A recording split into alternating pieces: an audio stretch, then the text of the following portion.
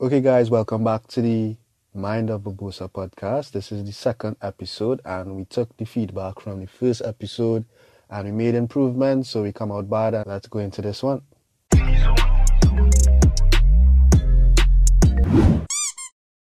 In this episode, we want to talk about mental health, and it's quite fitting because May is Mental Health Awareness Month.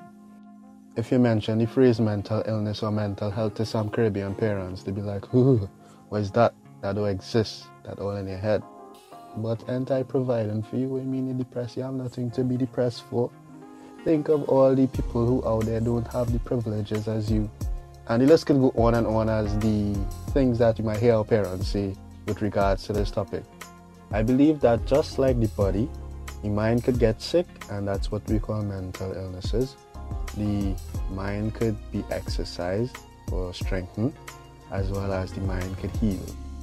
And if we start looking at things like that from that perspective, then we could have a shift with the way we do things and the way we approach things and the way we respond to things. The mind is a powerful thing. It houses our conscious and subconscious. It starts with the thoughts that you have, and the thoughts lead to appealing to certain emotions. These emotions would result in certain actions. These actions repeatedly would result in certain habits. These habits repeatedly would result in a lifestyle, and your lifestyle is an indicator of your character. So you see, the mind is a powerful thing, and society don't even show us that thoughts could make or break a person. Someone who is mentally weak would be affected heavily by the environment. Almost anything around them could trigger them easily, and that is not a good spot to be in. Also, this is a topic that I'd like to address as well, since we're on Mental Health Awareness Month. You see, the people that take mental illnesses and wear them as an accessory, that is very bad. That is wrong, because it means that the people who actually need help, they don't get the help that they need. You post on social media all the time, "Oh my gosh, I am depressed, I am this, I am that," and you keep using it to get likes as a measure of attention. Please, that is very low. That is real low fence behavior. A lot of people may not look at it like this, but people call mental illnesses on themselves. Sometimes they'd be good, they'd be fine, healthy, mentally healthy, using mental illnesses for clout. And eventually, when you keep repeating these thoughts, as I mentioned before, these thoughts it appeals to certain emotions, and then it becomes action. So you start behaving like a person who is depressed. You start behaving like a person who has anxiety attacks. And then it becomes a habit, because certain things would start to trigger you into those states, and it becomes part of your lifestyle, all because you're just trying to fit in and use this mental illness for clout. So you need to be mindful of the things that you repeat to yourself each and every day. With regarding to improving mental health, yes, there's the physical aspect of it. Exercise is one very good way to improve your mental health. Also, to improve mental health, you could go outside. Spending more time outdoors with people is even better. I know during this time, we are still in lockdown and we can't spend a lot of time outdoors, but you could still go outside and take fresh air. And meditation. Meditation is one of the best ways to help your mental health. Meditation could also help you with detachment, and it could also help you to I am using my life as an example. It shouldn't control you, but you control the situation. It could also help you to understand that, yes, you can't control how things go, but you could control how you react to it. I remind myself that my thoughts are just my thoughts, they are not reality. And also, affirmations help. Affirmation could be in the mirror every morning, or while you're brushing your teeth, or while you're doing your facial routine. You just look at yourself and you say good things to yourself. You say positive things. You speak positivity into your life. You are what you attract, and you need to be mindful of your thoughts. I hope that you take into consideration some of these things. Once you can be on top of the mental game, then it will improve all other aspects of your well-being, I should say. And for those of us during this time who are severely affected, or more affected than others, because we're in self-isolation. Self-isolation and isolation in general are triggers for certain mental illnesses. Make sure that you have a support person or support people that you could talk to, or if you have the opportunity to contact a therapist, whether by going to them or on the phone. Practice mindfulness. Be mindful of all the thoughts that you have. Also, make sure to do things like look into things like meditation, affirmations, pray, look to God to strengthen you in those regards. Oh yeah, so guys, once again, thanks for listening to the podcast. If you want to reach out to me, you could message me on Instagram, and the link would be in the description for those on YouTube. And those who are not on YouTube, my @ is AYEBOBBAE. You could also give me a shoot in the comments, give me a message in the comments saying what you want to see or what you want to hear me to speak, or what topic you want me to talk about. And as with everything, take care. I hope that you take care of yourself. Make sure that you look at your mental health and assess where you are mentally as an individual. And if you know that you're not suffering with mental illness, take steps to maintain or improve your mental health, because we could all improve our mental health, to be honest. If you have a mental illness, I want to tell you that you're not alone. There's always help, and that you'll get better.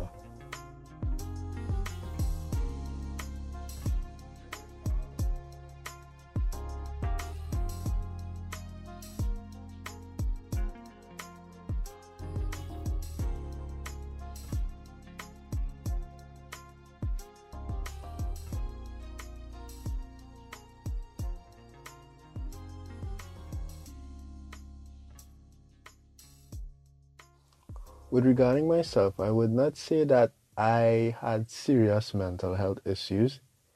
I would say that I used to be challenged mentally though, like quite a lot. Like my mental health used to be tested a lot. My mental fortitude was always on the line of testing, like it's always an exam, especially last year, as I mentioned in the first podcast. I used to go into states where I would feel like hollow, I'd feel empty. I'd lie down on the bed for hours, not even wanting to move, no kind of appetite. But it never used to last more than like 3 days. So I'd begin like through the mid of a day, like midday of a day, like boom, it just hit.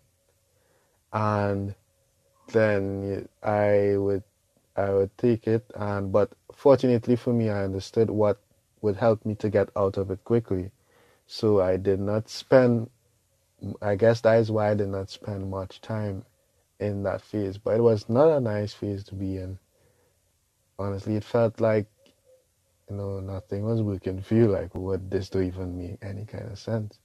Like, why even bothering to exist? What's the purpose of all this? That is how it felt. And I'm really grateful that I have worked out of that.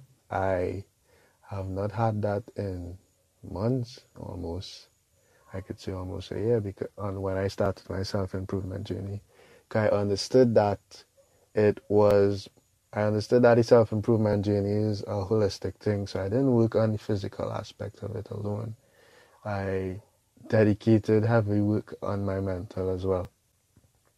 Even though it would have mental challenges, I am able to take a firm grasp on the situation early before, things go further south.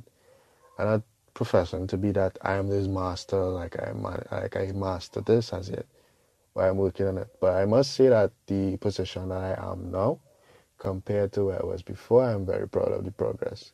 And this is why I'm telling you about these things today, and I'm telling you about how important your thoughts are, how important it is to speak the right things in your life and not take on people one day with their negativity, and continue to assure yourself that you will get better. Yes, you have the mental illness. Yes, you might have been diagnosed with the mental illness, but you continue to tell yourself, because once you tell yourself, I will get better, then the thoughts start to fester into it, appeals to certain emotions. You start to get hope, you start to feel this happiness, you start to feel things that you didn't used to feel before.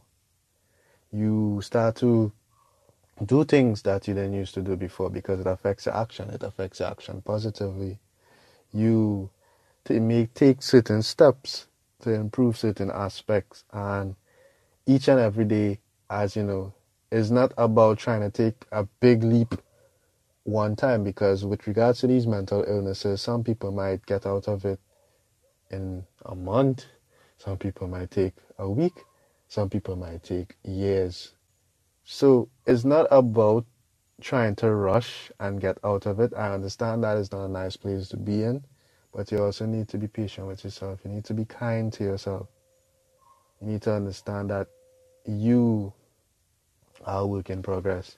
And you might look at other people saying, yeah, they're getting out of their mental illnesses quickly, and you still in this. But that is not what it is about.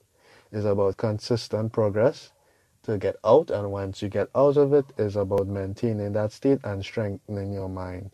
And we mentioned things that you could do to strengthen your mind: meditation, affirmation, even maintaining a spiritual aspect of it. I know I left out that part, but we were talking about the mental part, but a spiritual aspect of it as well could actually help your mentality.